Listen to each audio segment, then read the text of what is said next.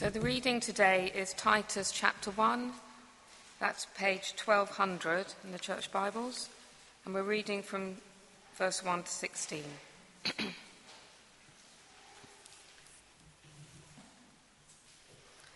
Paul, a servant of God and an apostle of Jesus Christ, for the sake of the faith of God's elect and their knowledge of the truth, which accords with godliness, in hope of eternal life, which God, who never lies, promised before the ages began, and at the proper time manifested in his word, through the preaching with which I have been entrusted by the command of God our Saviour. To Titus, my true child in a common faith, grace and peace from God the Father and Christ Jesus our Saviour.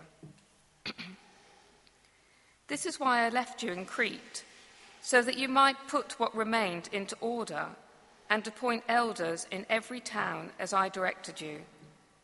If anyone is above reproach, the husband of one wife and his children are believers and not open to the charge of debauchery or insubordination, for an overseer, as God's steward, must be above reproach. He must not be arrogant or quick-tempered, or a drunkard, or violent, or greedy for gain, but hospitable, a lover of good, self-controlled, upright, holy, and disciplined. He must hold firm to the trustworthy word as taught, so that he may be able to give instruction in sound doctrine, and also to rebuke those who contradict it. For there are many who are insubordinate, empty talkers and deceivers, especially those of the circumcision party. They must be silenced, since they are upsetting whole families by teaching for shameful gain what they ought not to teach. One of the Cretans, a prophet of their own, said, "Cretans are always liars, evil beasts, lazy gluttons." This testimony is true.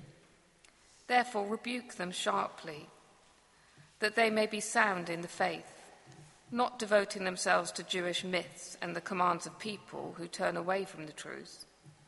To the pure, all things are pure, but to the defiled and unbelieving, nothing is pure, but both their minds and their consciences are defiled. They profess to know God, but they deny him by their works. They are detestable, disobedient, unfit for any good work. Well, please keep Titus chapter 1 open, and you'll also find on the service sheet there's an outline of the talk, which is, as you can see, not terribly sophisticated today. Two very simple points, but that might help you to follow where we're going. Shall I pray as we have the Bibles open in front of us? Our Father God, we simply pray, please, that what we don't know, you will please teach us today. And what we have not become, you will please make us today. Please do that by your grace, the grace that has appeared to us in the person of the Lord Jesus. And we ask it for his name. Amen. Well, the country is in a mess. You can't trust anything you're told. Adverts airbrush their photos to deceive us. Newspapers rely on alternative facts. Friends pass on distorted gossip. You can't go out at night because we're afraid of violence, of knife crime, of the gobby group shouting obscenities. People don't work hard at their jobs, whether it's cleaners or national leaders. Everybody's fiddling expenses. Everybody's trying to get away with doing as little as possible. Obesity is a big problem. People just sit around and eat all day till they're too big to fit through the door. Young people brag about how horrible they've been to older people on the bus. And old people lose their dignity by getting drunk and bitter. Every day there's a story of some terrible new thing that somebody somewhere has dreamt up that's even more shocking than that terrible thing that shocked us yesterday. a panorama expose, and some celebrity we trusted is accused of abuse. Some outrage, somebody somewhere shoots over 200 rounds of ammo into a crowd. People behaving like animals. Welcome to first century Crete. So you look down to chapter 1, verse 12. Because this is the story here. This is what Crete is like. Liars, evil beasts, lazy gluttons. Why are we talking about Crete, an island far away and long ago? Because Titus, Paul's troubleshooter, has been sent there. And he's been sent with a job to do because the church is going off the rails and it's being derailed by poor leadership. And it's not just a single church, but it seems in a whole lot of churches right across the island. And Titus, look down to verse 5, has been given a job to do. He's got to straighten things out, put things in order, and appoint elders in every town. It's not so hard, is it, for us to imagine a Mediterranean island where young people indulge themselves and older ones tolerate it, saying, well, it's only natural. Crete then, not so different from the UK today. We might like to claim we live in different times, of course, the age of the British dream, apparently, that's when we live. We may describe British identity with a whole list of terribly positive things. You know, we enjoy the rule of law and right and wrong and the pluralist state and personal freedom. But we all know the reality is not actually that different from first century Crete. It may be 1,600 miles and 2,000 years away, but we've not managed to end up anywhere better. My description at the start, you thought I was talking about Britain today. And actually our church leadership today, nationally, is not so different either. A recent survey of Church of England clergy found that only half believe that Christ is the only route to salvation. Only a third believe in the physical resurrection of Jesus. Only 8% of clergy believe in the virgin birth. One commentator said this: there are clearly two churches operating in the Church of England, the believing church and the disbelieving church, and that is a scandal. Increasingly, positions of authority are being placed in the hands of people who believe less and less. That is an intolerable situation. The faithful are increasingly being led by the unfaithful. And I hardly need to make the point about morality in the national church, do I? I mean, we're shifting massively at an incredibly alarming speed to accommodate the behaviour of society. The message seems to be the church accepts it all. Whatever you do out there, of course you can do that in here. We accept you. We're totally accepting of sin. Totally tolerant of it. Now, don't misunderstand. And the question of Titus, of Paul's question, is much bigger than debates at General Synod or issues of church order or kind of church rules. Paul is concerned about this church because he's concerned about Christians, about us, and he's concerned about society. You see, given the society of first century Crete and given the church leaders in Crete, what hope is there for our society, for our nation, for us? What hope is there of it ever being any different? What hope is there for change? So now see how Paul writes this letter to Titus. And let me just show you a little catchphrase that comes lots of times. Look down to chapter 2, verse 7. Show yourself in all respects to be a model of good works. Chapter 2, verse 14. Jesus gave himself for us to redeem us from all lawlessness and purify for himself a people for his own possession who are zealous for good works. Chapter 3, verse 1. Be obedient to be ready for every good work. Chapter 3, verse 8. This saying is trustworthy. I want you to insist on these things so that those who believed in God may be careful to devote themselves to good works. Chapter 3, verse 14, which is like a kind of summary of the whole letter. Let our people learn to devote themselves to good works. Did you hear it? Was I not subtle enough? Good works. Like a long drink of refreshing water in a dried up culture characterized by lies and evil and laziness and greed, good works. That's very different, isn't it, from the culture of Crete, from our society. And the engine that is going to bring about that change, to produce good works, that real change, is the gospel. Look down to chapter 1, verse 1. It's the knowledge of the truth which accords with godliness, or which leads to godliness, that produces godliness. Christians say, we say, Paul says here in this letter that he writes, that the Christian gospel results in Christians doing what is good. Knowledge of the truth leads to godliness, real change.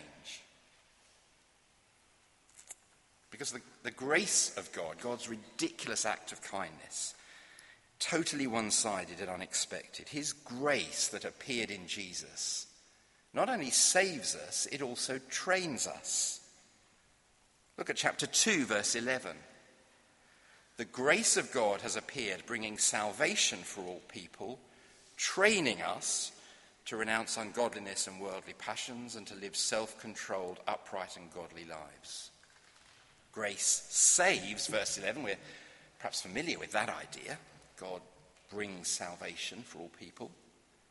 But also, verse 12, grace trains. The grace of God that came to us in Jesus, that is the engine for real change in our lives. That's what is going to produce the kind of good works that we long for in our Christian lives, that we'd love our church to be known for. And that's the title for our sermon series in this letter. It comes from those verses in chapter 2. Grace saves, grace trains.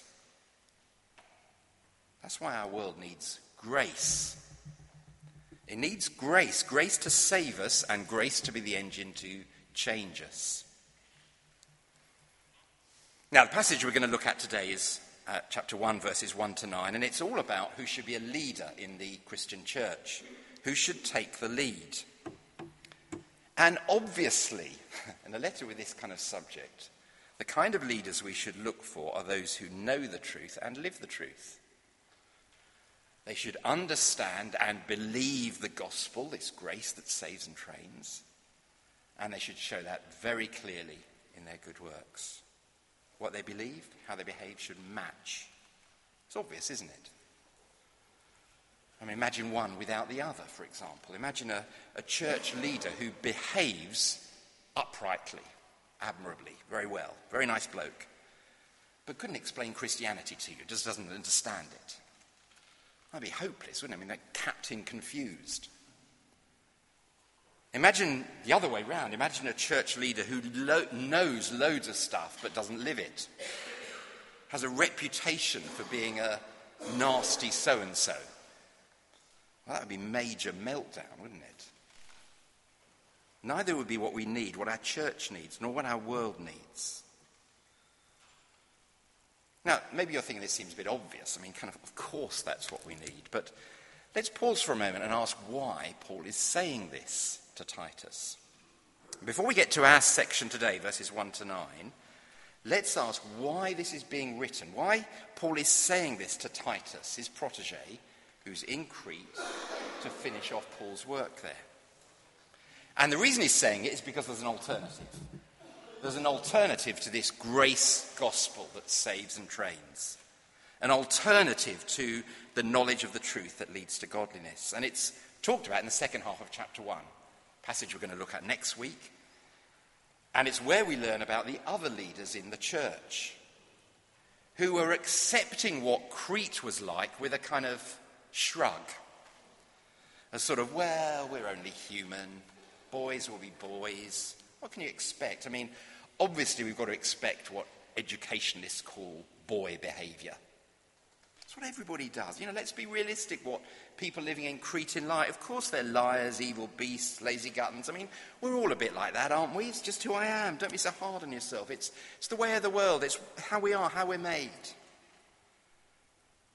What can we do about it, say the church leaders with their shrug? Well, we could cover it over with a veneer of religion.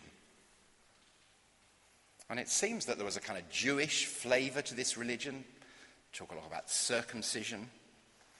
They talk about Jewish myths, but the point is it's religion as a way to cover up the cracks. Some of you know that we're due to be moving house in just a few weeks' time, just a couple of roads along from where we are. And the house we're moving into has got some work that needs to be done. Carpets need cleaning. By the way, if you know somebody who could do that. Holes need filling. Walls need repainting. And there's some exposed brickwork down in the cellar, which is crumbling. Now, of course, we could cover it over with some sheets of MDF and plasterboard. It'd look like a new wall. That's a bit of what was going on in Crete, that there were these people saying, well, there's no chance of changing what the people who live in Crete are like. Cretans, well, everybody knows Cretans are Chetans. Cover over the cracks, whitewash over the sin. Let's a couple of coats of Dulux gloss paint from their new religion range. We could try that colour crushed cassock, sort of dirty shade of white, just painted over the top. The nearly pure look. It'll look as good as new. Look down to verse 16. These guys profess to know God, but they deny him by their works. Chip away, you see. They're detestable, disobedient, unfit for any good work. Somebody was telling me about a church service they'd been to recently for the whole of their school for St. Michael's Day. This person said in the whole service there was no mention of Jesus or of the cross or of our need for salvation. The sermon was about the message of St. Michael killing the dragon. Apparently the message of that story, St. Michael killing the dragon, is be kind. I mean, you couldn't make it up, could you? Social conservatism with the thinnest of religious veneers. Now, can you see the massive alternative that we set up here? You've got good work, that's the catchphrase of the letter, good work produced by the gospel. Or, end of chapter 2, verse 16, staying still unfit for any good work with no agent to bring about change. As if the idea is carry on with what everybody else does, come to church on your Sunday, wear your Sunday best, and it'll all be all right on the night. No, says Paul, that's not good enough. The gospel really, really changes you. It saves you and trains you, knowing the truth and living the truth. Godliness that matches up to the truth. Truth that produces godliness. The one goes with the other. So that's what we should look for in our church leaders. Let's come to our first heading. Phew, you're thinking, finally. Appoint church leaders then who live the truth. Here is Titus, left in Crete. His job is to appoint elders who are, verse 6, above reproach, the husband of one wife, his children are believers and not open to the charge of debauchery or insubordination. For an overseer, as God's stewards, must be above reproach. He must not be arrogant or quick-tempered or drunkard or violent or greedy for gain, but hospitable, a lover of good, self-controlled, upright, holy, and disciplined. Now, looking through that list, which one of those things, or any of those things, are unique to being a church leader? In those qualities, those characteristics, which of them would you say, well, obviously that's what a church leader should be like, but it's fine for an ordinary church member, a bog-standard Christian. They don't have to be like that at all. An elder must have only one wife, but other Christians can have as many as they like. An elder can't be a drunkard, but everybody else can come to church totally wasted. Self-controlled, well, obviously an elder, but we can all just let rip. That would be ridiculous, wouldn't it?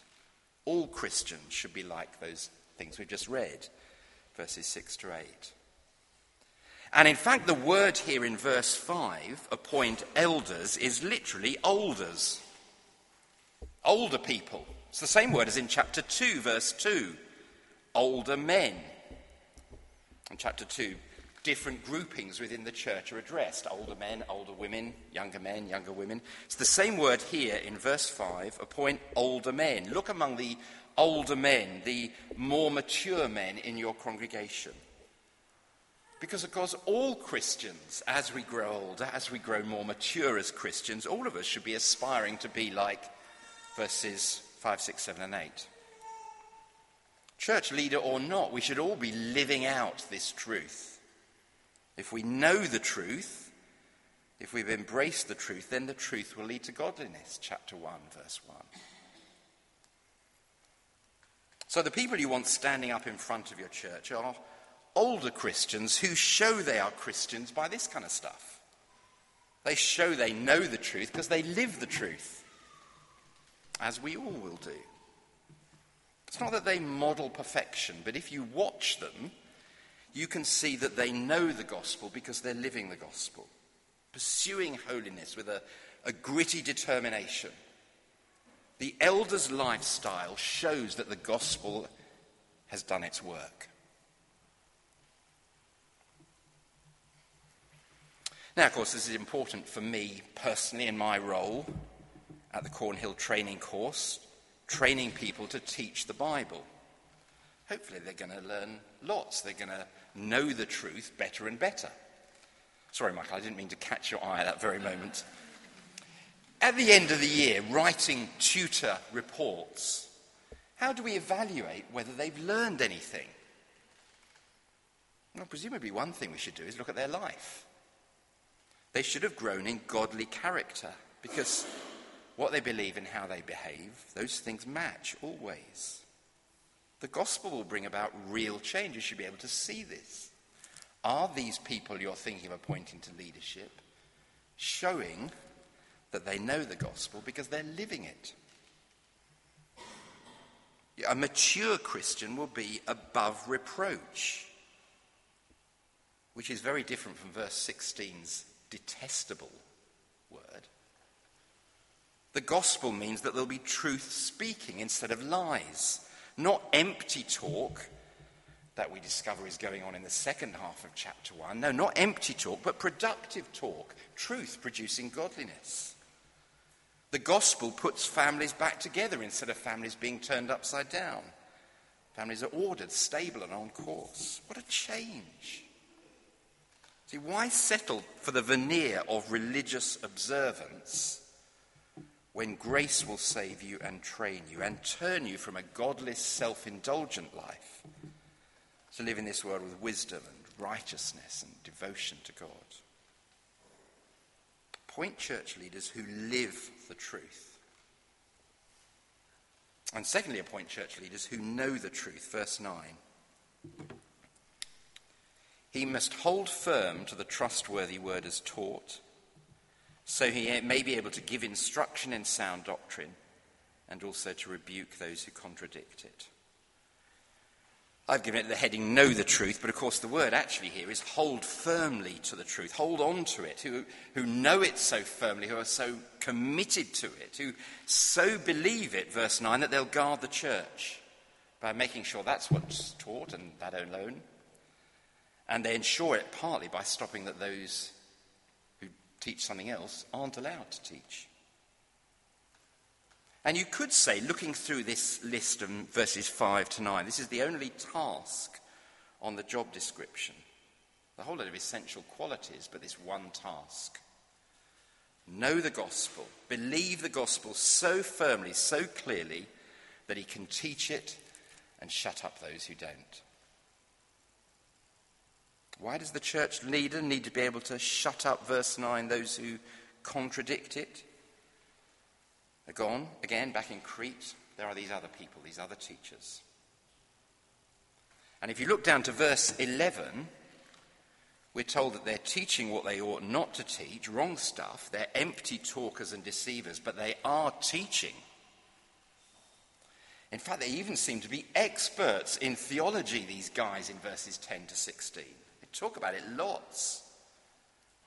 Verse 16, they claim to know God. They profess that they know him. But Paul says appoint church leaders who really know. Actually know. Not those who claim to know but don't. And they know it so that they hold on to it firmly and will not tolerate anything less. I think that's one of the reasons why one of the criteria to look for is look at their home life. In other words, what are they like when the front door shuts? Are they tolerating error and its consequences within their home? So what about their family? Are their children like those other church teachers? Are they disobedient? That's the key word that describes the false teachers. So if somebody who is a would-be elder, if their children are like them, then that shows this older man is tolerating within his home the very stuff he ought not to be tolerating. He's not refuting error behind closed doors like he ought to. So you don't want them as church elders. So verse 13, they've got to be ready to stop the rot, to rebuke sharply those who've got an unhealthy message. Because the church needs healthy, sound doctrine. That's what we need. And these are the kind of leaders the local church needs. They need to be appointed every town. In Dulwich, just like everywhere else. That's what Paul says in verse 5. Every church needs men like this, leading the church, who live the gospel because they deeply know the gospel. They will protect the church so that we too will know the truth. That leads to godliness. That's God's strategy for us. That's God's strategy for Dulwich, just as it was for Crete. Now, if Titus were listening to this letter today, this passage today, what would he now go away and do? Well, he'd be absolutely clear, wouldn't he, about the kind of people he should appoint as church elders. He'd not be going around looking for somebody he happens to like, one of his mates. He's not looking for somebody who's a very nice man. He's not looking for somebody who seems particularly zealous. He's looking for somebody who genuinely is godly and who can teach the truth that will make other people godly. And he's to appoint them. Give them the job. The people most like Titus today, I guess, are anybody with the job of appointing church leaders. Perhaps they're part of selection procedures for candidates for ministry. Or maybe appointing a new minister for a local church. Or appointing an elder in a local church. Different churches call them different things, but those in a congregation who share in leading that church. It's vital, isn't it, from this? Who should be getting that job? Appoint a godly man who will teach the Bible. Somebody who knows the truth and lives it. And although this letter isn't written to elders, if you are a church elder listening to this, I guess you'll be pricking up your ears saying, well, this is telling me what I need to be like, what I need to do.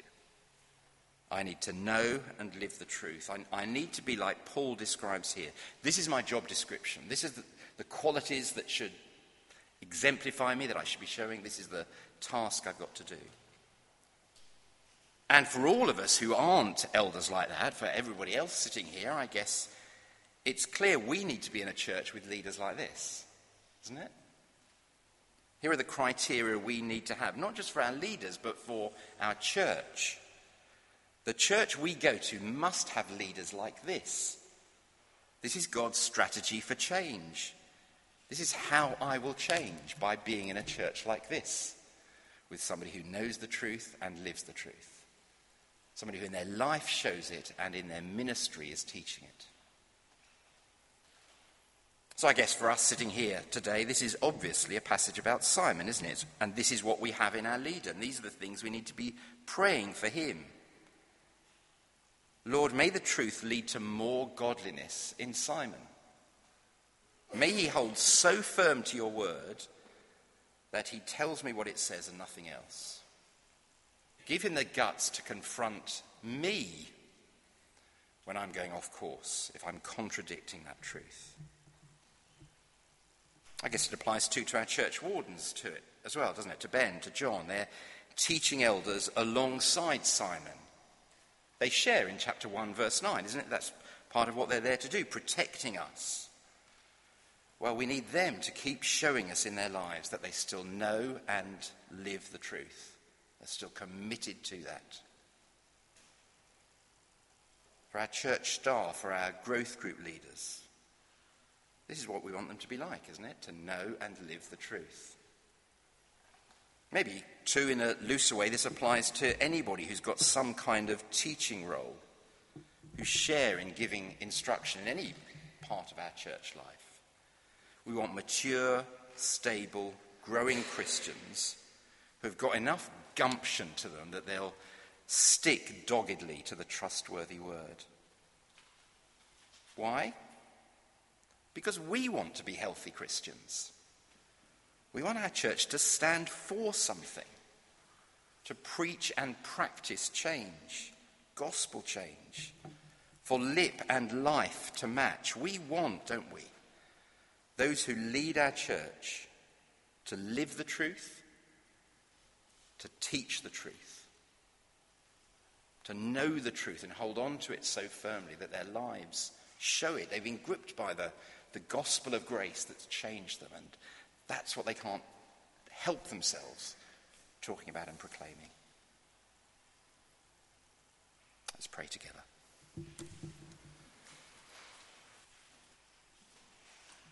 Our Father God, we pray for Simon. We pray for Ben and John, for Andy and Jenny, for all who lead in our growth groups, for those who are right now teaching in Sunday Club.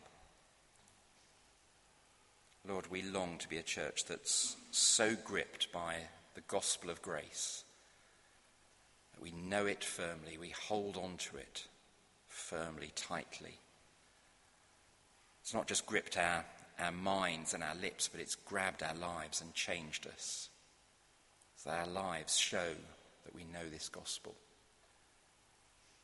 And we long for that not just to be the character of those who lead us, but for that to be the character of our church, for that to be our reputation as a church, because it's what we're really like, not just acquiescing to the spirit of the age with a shrug and promoting religion, but standing for a gospel that brings about real change. So please would you, week by week, be changing all of us as we listen to that trustworthy word that's being held on to as we get instruction in that. Please would you be working to change us. We pray that the knowledge of the truth will lead to godliness in our personal lives and in our church lives. For our good, for the glory of Jesus, for the good of our nation. We ask it in Jesus' name. Amen.